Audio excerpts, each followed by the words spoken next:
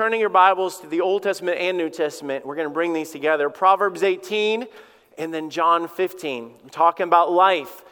Proverbs give us a lot of instructions. And he talked about, the first week that I got up, I talked a lot about the fool. The fool, the fool. Fool has said there is no God. The fool has said I've got everything figured out. The fool despises instruction. The fool doesn't listen to his parents. The fool gets upset when somebody tries to rebuke him and put him on the right path. That's all the fool. I don't want to be a fool. You know, I struggle enough trying to not put my foot in my mouth and say dumb things, and we all struggle with that. And so the first week we talked about words. Words have power. You can sit there and say, hey, it was just, I didn't mean that. No, those words that you say to your spouse when you're mad, how you get mad and scream at your kids, or what you say to your neighbors, when you walk out of that job on the last day and you say those words that you've been wanting to say all that time, I tell you, those stick with those people. It doesn't just go away. They hold power. We talked about the importance of our words. Then we rolled into, when we were talking about conflict. Words cause conflict.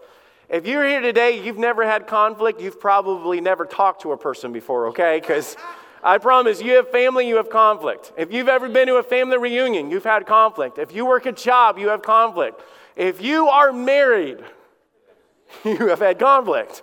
All right? And I know it's not always loud and vocal and, you know, throwing dishes up against the walls and stuff. But I'm telling you, we all have conflict. And the Bible gave us very clear illustrations. Number one, what do? If you have conflict, there's a reminder of this. You get on Facebook and you tell everybody about it. Amen? No. You don't do that? No. So if you get mad at somebody, rather than going to talk to them, the best thing to do is to vent on Facebook. Well, that's the way our culture runs today. You hear just a little bit of truth or a half story, and what do? You know, like that. You know what you do is you spread discord. And all of a sudden, the push of that button goes to hundreds, maybe thousands of people. And God said, what good did you do? Every word that proceeds out of your mouth needs to be to that of edifying and building them up. So what do? We start with us. We make the first move.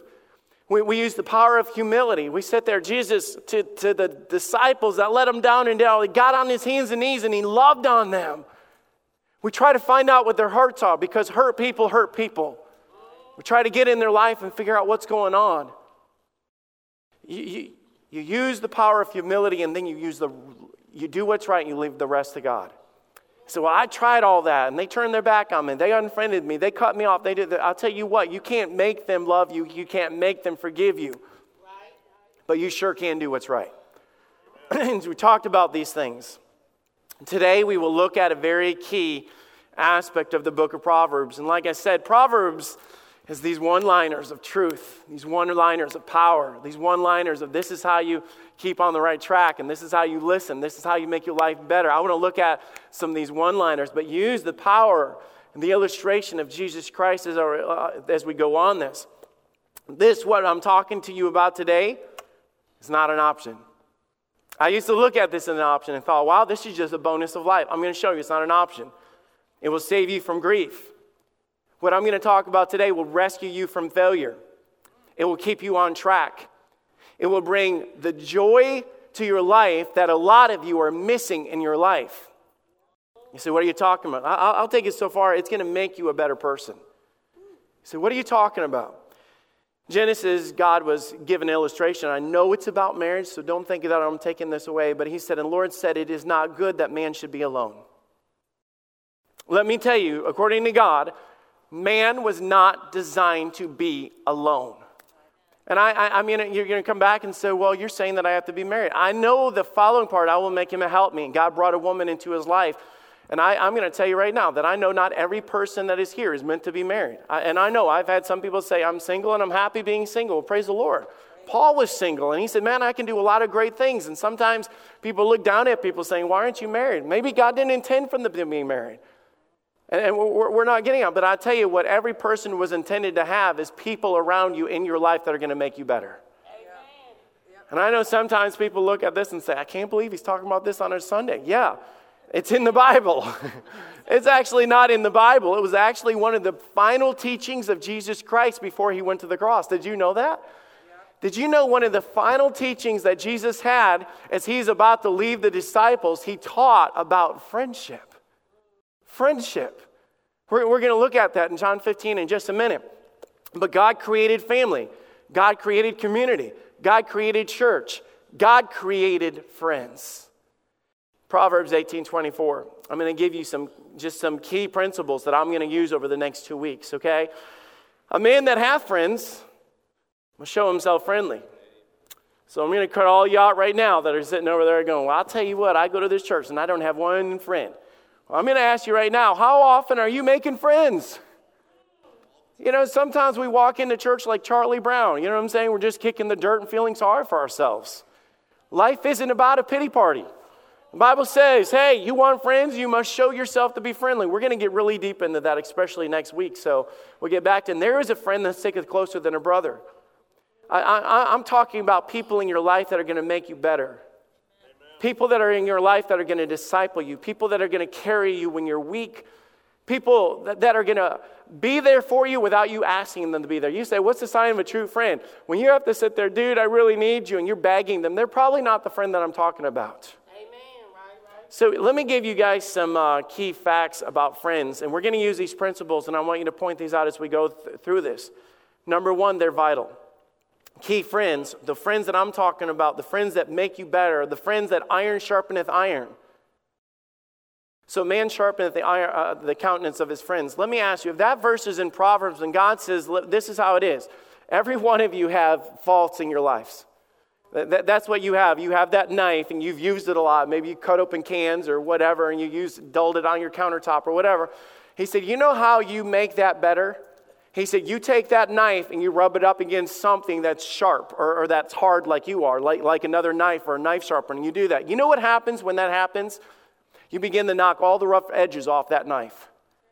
And when that knife is done, having the conflict with that other person that came in contact with him, you walk away better. Amen. You are sharper. You are usable. You are able to do something with the life or the countenance or the attitude or the character that God created you. So let me ask you this. How are you going to knock off the edges? And if friends do that, you don't have friends, who's sharpening you? You think about that. The Bible doesn't say pastors sharpen people, so a pastor should sharpen the countenance of his people. It doesn't say that. It's talking about the people that you're going to walk out of here with and go to lunch with and stay up late and talk with because you're going through a hard time. Those are the people that God said, I designed in your life to make you better. You want to tell you a little history lesson? In the Bible, David had Jonathan. Paul had Silas. Moses had Aaron. Elijah had Elisha. Naomi had Ruth. Could keep going and keep going. You know what it was? There was somebody there that helped those leaders become better leaders. Amen. Somebody there that helped those people become better people all through their life. I look back on my life, and God gave me some really special friends. I think this picture was taken back when I was a teenager. In that picture, I've got my cousin Adam, my friend Bubba, my friend Brandon, and my friend Scott. Those guys right there, of course, it was Taco Bell. That was our hangout because it was cheap, okay? But it was our hangout.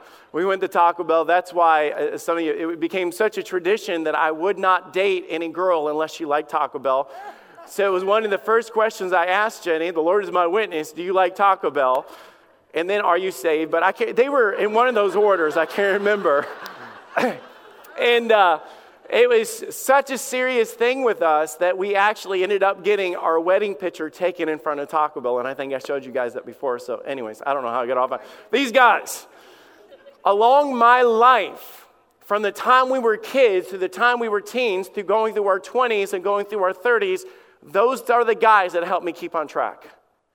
I can preach this all day long, and I'm going to show you the verses, but let me tell you, I can look back on my life when I was debating whether or not I should go back to Bible college, and those guys pushed me. I can tell you when I was dating a girl that was not meant to be my wife, and those guys told me. I can tell you when I didn't want to go to camp, and those guys pushed me to go to camp, and they provoked me in a way that other friends could not do. And at that camp is where I got saved. Good friends will make you better, and bad friends will lead you down a dark path. You need to understand that. Can I tell you guys, and I'm to God be the glory, great things he has done. My friend Bubba right now is a deacon in his church. The dude in the back corner, Scott Kramer, is a pastor and down south in Georgia. Brandon is a pastor in Alabama. I'm a pastor here at Fellowship Baptist Church, and my cousin Adam. All of us, God has allowed to serve. And somebody in that picture that was part of that group that probably took the picture was Pastor Dave. And I look back at my life and I thank God that I had iron that helped sharpen my iron to make me who I am today. Amen. And I'm not saying that I've arrived, because nowhere in the Bible that we're going to read this where God says, all right, you're all good. No, this is a continual action of what I'm supposed to do. Amen. Friends, godly friends are vital. Number 2, they are developed. They are developed. Now, I'm going to get into this next week and some of these principles. I want to lay this out because we're going to hit this hard. They are developed. I want to tell the younger generation right now, clicking the word friend on a web page does not mean you have a lot of friends. Amen. That's right. Having followers on Instagram and Twitter and having people that chat back to you on Marco Polo and send the videos and do all this stuff doesn't mean you have a lot of friends. Amen. Go through a hard time and see who shows up. See who speaks up when temptation comes into your life. See the one that's provoking you to do wrong versus right. That's what makes it. They're developed. A man that has friends must show himself friendly. It takes work. It takes effort. It takes sacrifice. Number 3, godly friends like this, sharpening friends, are few. They are few. I want to make sure that I explain as we go through this. If you look around this room and say, all these people are my friends, I'm telling you, you're not understanding what I'm talking about right now. Amen. They might be friends in your life, but there's a core group of the ones that speak into your life that shape and sharpen you of who you are, and I'll explain that in a minute. Just keep it in your mind. When you say, all these people should be doing this, no, they should not. And I'll explain that, because I've done other messages about biblical fellowship. Fellowship is we all encourage. We all carry each other's burdens.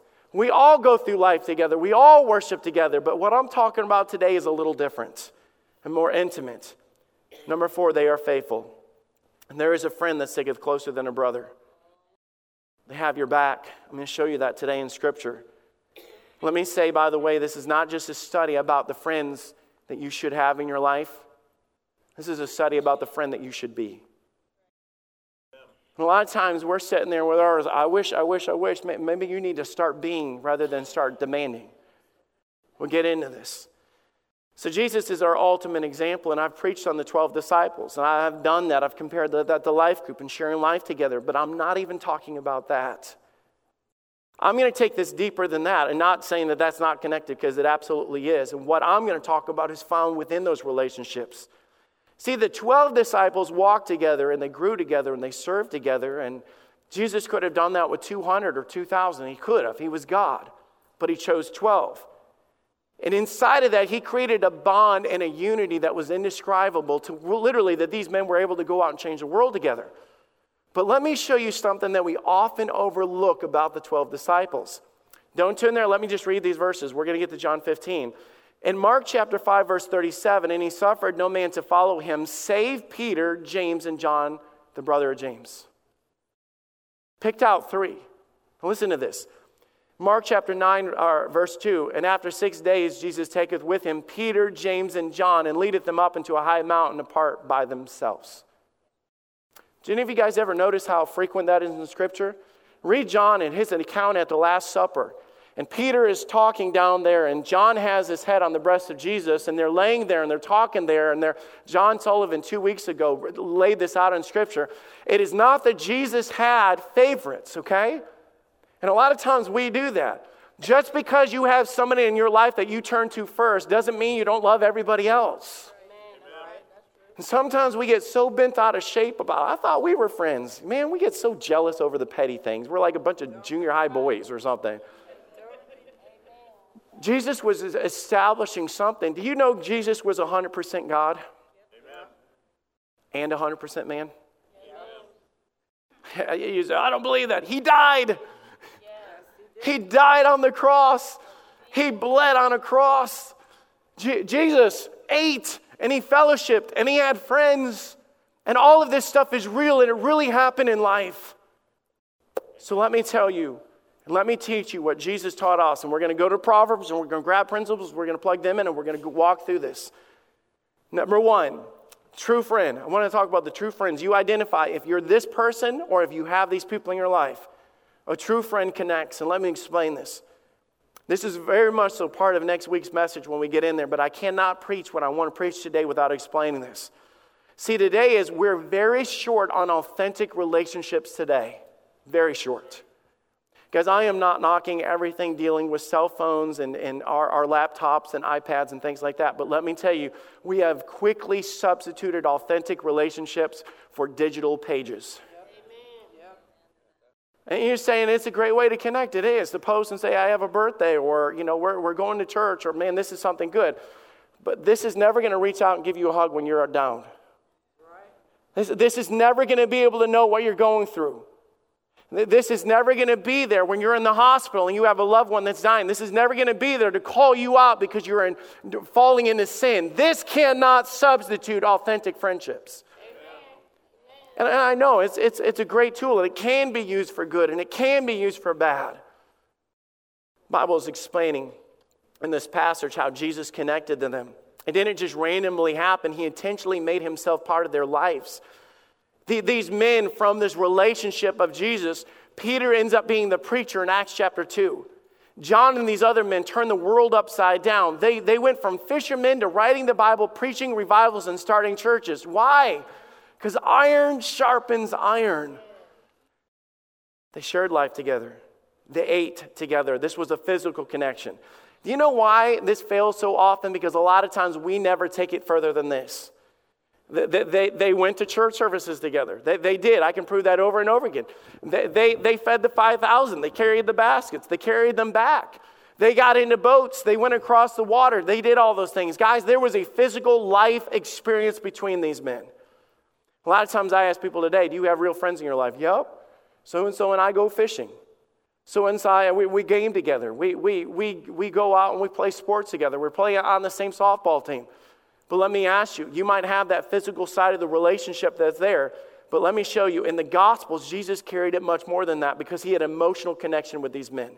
Look at this, John 15:12. I can take you right to Scripture, and I'm going to show you some things that you're going like, oh my goodness. I had no idea that God preached this principle of friendship so deep. Listen to this. This is my commandment, that you love one another as I have loved you. He sets the stage. It's not just love. This is love that is patient. This is love that is forbearing. This is love doesn't click unfriend to you just because you made them mad, because friends make each other mad. This isn't friends that lie to them to try to make them feel better. This is love that God had that cares about you, that stepped out of heaven. He said, the love that I had for you, I came to you and I loved you, and while you were yet sinners. Don't give up on your friends because they mess up. Don't give up on your friends because they run to the world. And I'm not saying that sometimes a relationship has to change and they're trying to drag you in a bar and doing what's wrong. You draw the line. But I tell you, you don't stop loving these people. Amen. The love that Jesus served. Listen to verse 30. Greater love hath no man than this. Listen, he's getting touchy-feely here, if you will. He's touching their hearts. He's saying, why I'm here, that a man laid down his life for his friends. You want to know this emotional connection that God has between two friends? Is a friend that's willing to sacrifice for somebody else. Amen. It's a friend that's willing to go pick them up for church or call them out in a situation or give them themselves to get them through a hard time. Listen to this, verse 14, here it is. Ye are my friends, if you do whatsoever I've commanded. Henceforth I call you not servants.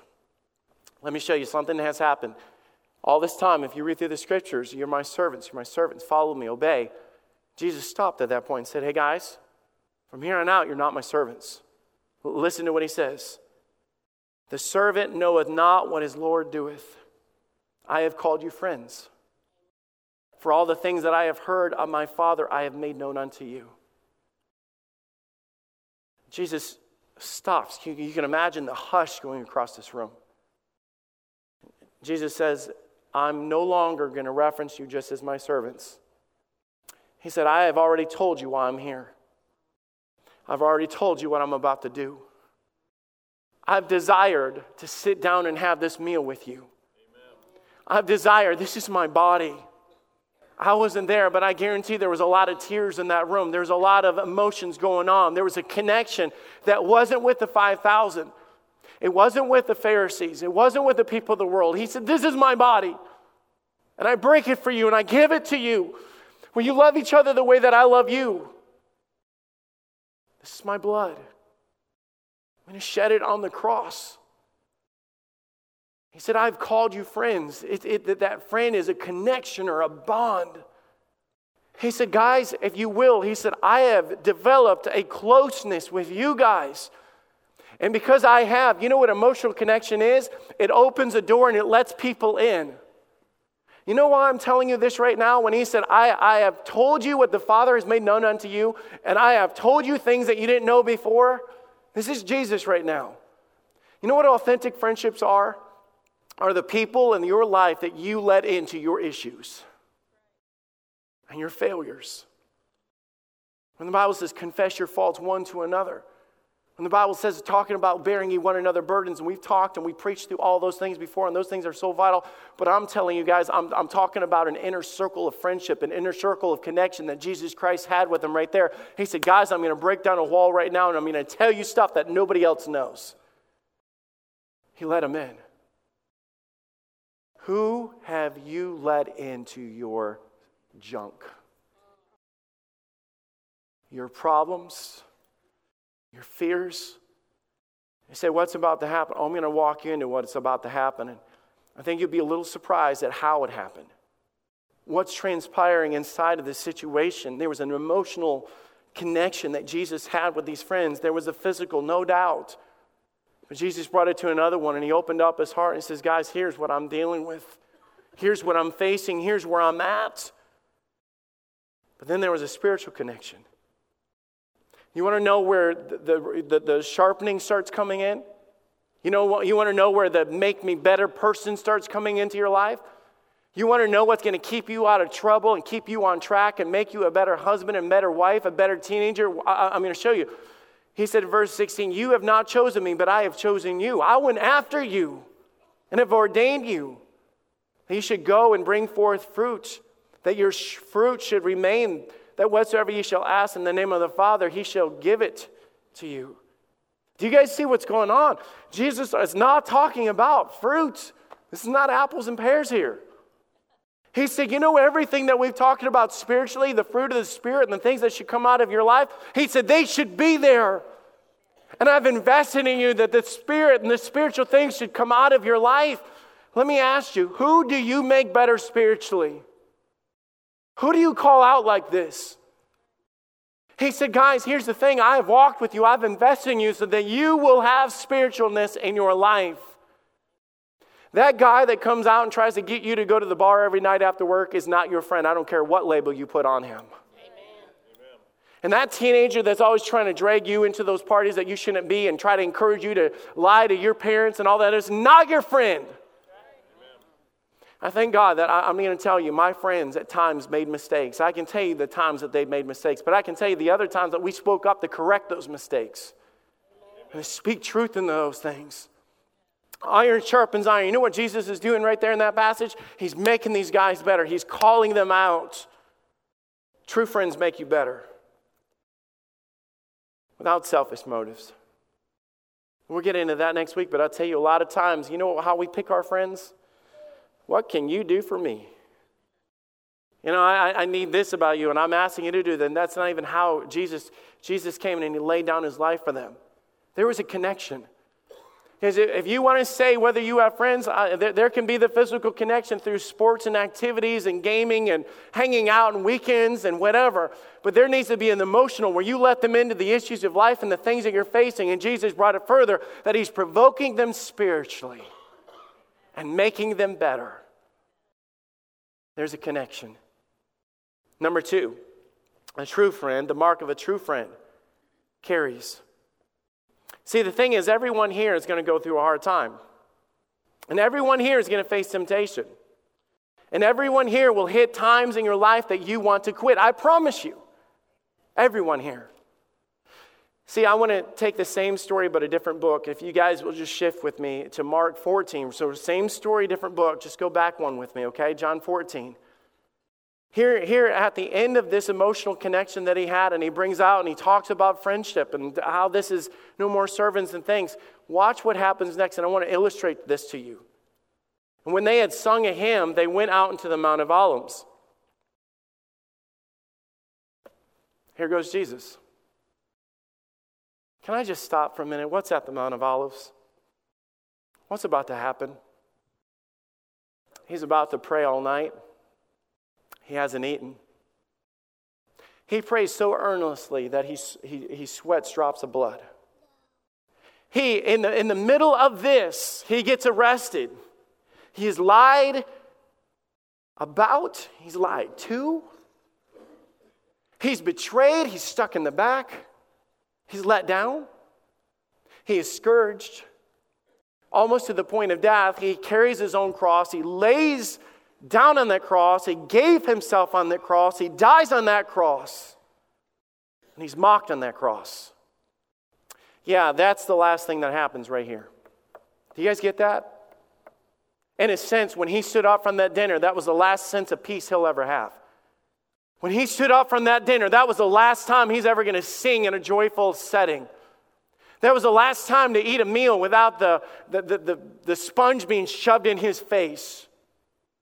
That was it. Can I read it again? When they had sung a hymn, they went out into the Mount of Olives. Here they go. I want you guys to go with me. I'm going to tell you something that God showed me that I never understood before.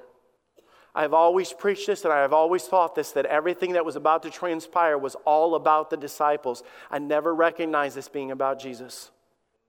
And I'm not saying it's not about Jesus. Don't take that. I'm saying I always thought it was the perspective that Jesus was going to use it. I'm going to teach you something. I'm going to teach you something. I'm going to teach you something. Not realizing the humanity of Jesus Christ and the fact that maybe he was bringing them there to lean on them.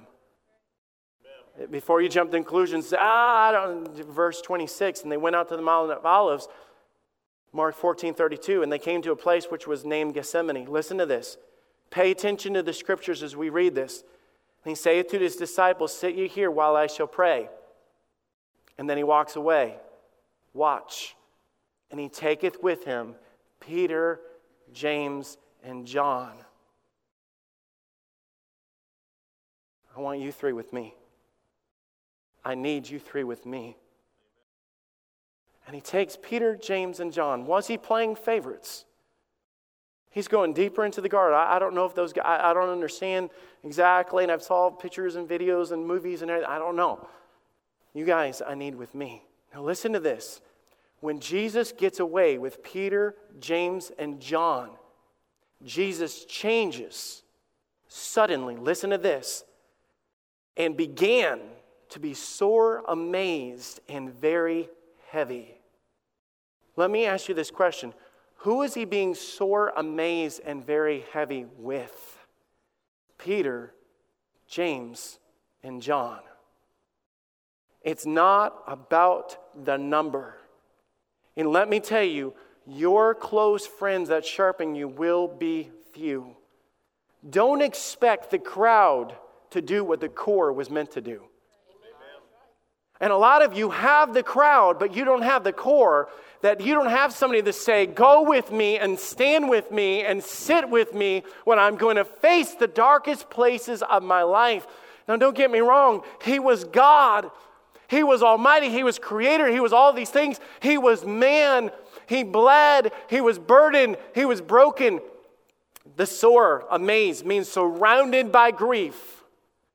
Have you ever hit something where you walk out of your job or you walk out of your house or you get news from your family and all of a sudden you are like, oh my goodness. Where it's not just a thought that comes in your mind, but I mean it's a pressure that comes down on you. It's said in that passage, he began to be very heavy, which literally means distressed. This is our God, okay? The humanity of our God. The Lord Jesus became flesh and dwelt among us. Never leave out the humanity side of Jesus Christ. I'm not belittling the God side of Jesus Christ. He says to these three guys, listen to this, verse 34. He saith unto them, this is what he says to the three. He admits, he confesses, my soul is exceeding sorrowful unto death. You want to talk about being real?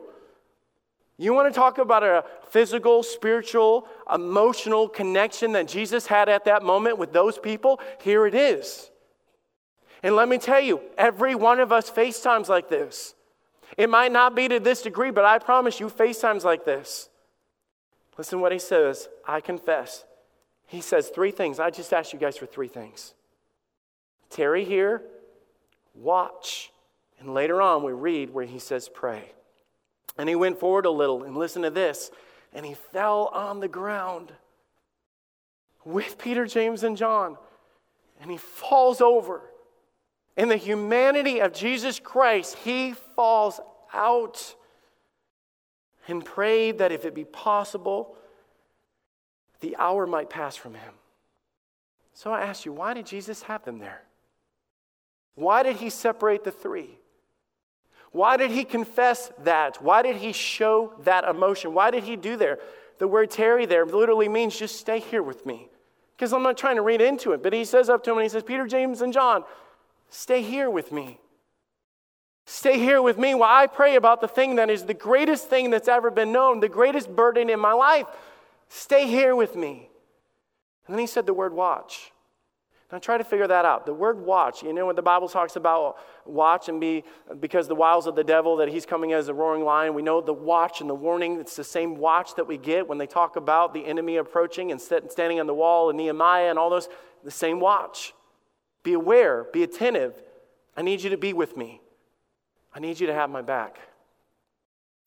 I'm not saying Jesus didn't know what was going on, but I tell you, his personal request to those guys was this. I want you to be with me. I want you to watch with me. And I want you to pray with me. I ask you right now to carry this burden with me. Amen. Peter, James, and John. Who do you stand with in their darkest hours? Who do you go with when they're in their darkest hours? I'm not talking about, yeah, we're best friends and hey, I got your back and BFF and all this other stuff that we throw. I'm talking about the real deal. One last point. We'll close with this. Next week, we just carry it right on over, okay? A true friend confronts. And he cometh, verse 37, he cometh and he find them sleeping and saith unto Peter, sleepest thou? Question. Peter. You know, I always made this about Peter. You know, I always did. I was thinking, but this is what Jesus says. Couldst not thou watch 1 hour, watch and pray, lest ye enter into temptation? The spirit truly is ready and the flesh is weak. And again he went and prayed and he spake the same words. Could you not pray me? Notice what's going on in this passage. See, Jesus comes and he rebukes the ones that he cares about. He confronts them on being a bad friend. He confronts them on their failures. He confronts them where they drop the ball.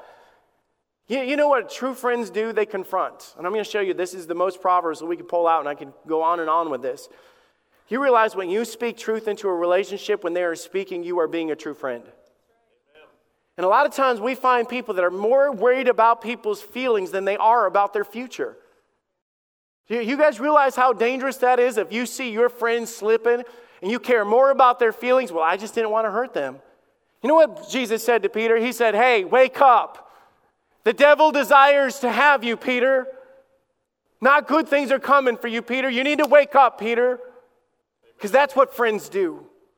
Proverbs 27, verse 5, open rebuke is better than secret love. Let me break that down for you. Confronting a friend to his face is a whole lot better than trying to keep it secret behind his back. Hey, what do you think about this? And then you lie to him and your friend says, wow, you already told me you didn't like that. Well, I don't want to hurt him. You're not a friend. You're not a friend. A friend calls them out and says, what you're doing is sin. A friend calls you out and says, hey, how you treated your wife today was disrespectful. Right. The attitude, the lie, what you did on your taxes, how you treated your kids. This attitude of whatever, it doesn't matter. Listen, verse 6, faithful are the wounds of a friend, but the kisses of an enemy are deceitful. Do you know why it says faithful are the wounds of a friend? Because sometimes when you tell the truth, it hurts. It hurts. But I tell you, I'd rather tell my friends the truth, and I can tell you and go through that picture one more time and go picture it person to person to person and tell you how we've all been up in each other's business. But thank God that it got me to where I could be here today and not somewhere else. And some of you have to understand right now that you are a friend to so many people. You're not a friend until you get up in their business. You know why Jesus did everything that he did? Because he knew that Jesus had promises and a plan for his life. He knew that he had that, and he knew so did Satan. And I thought, how often could we have rescued our friends and saved them from grief if we would just do what God's commanded us to do?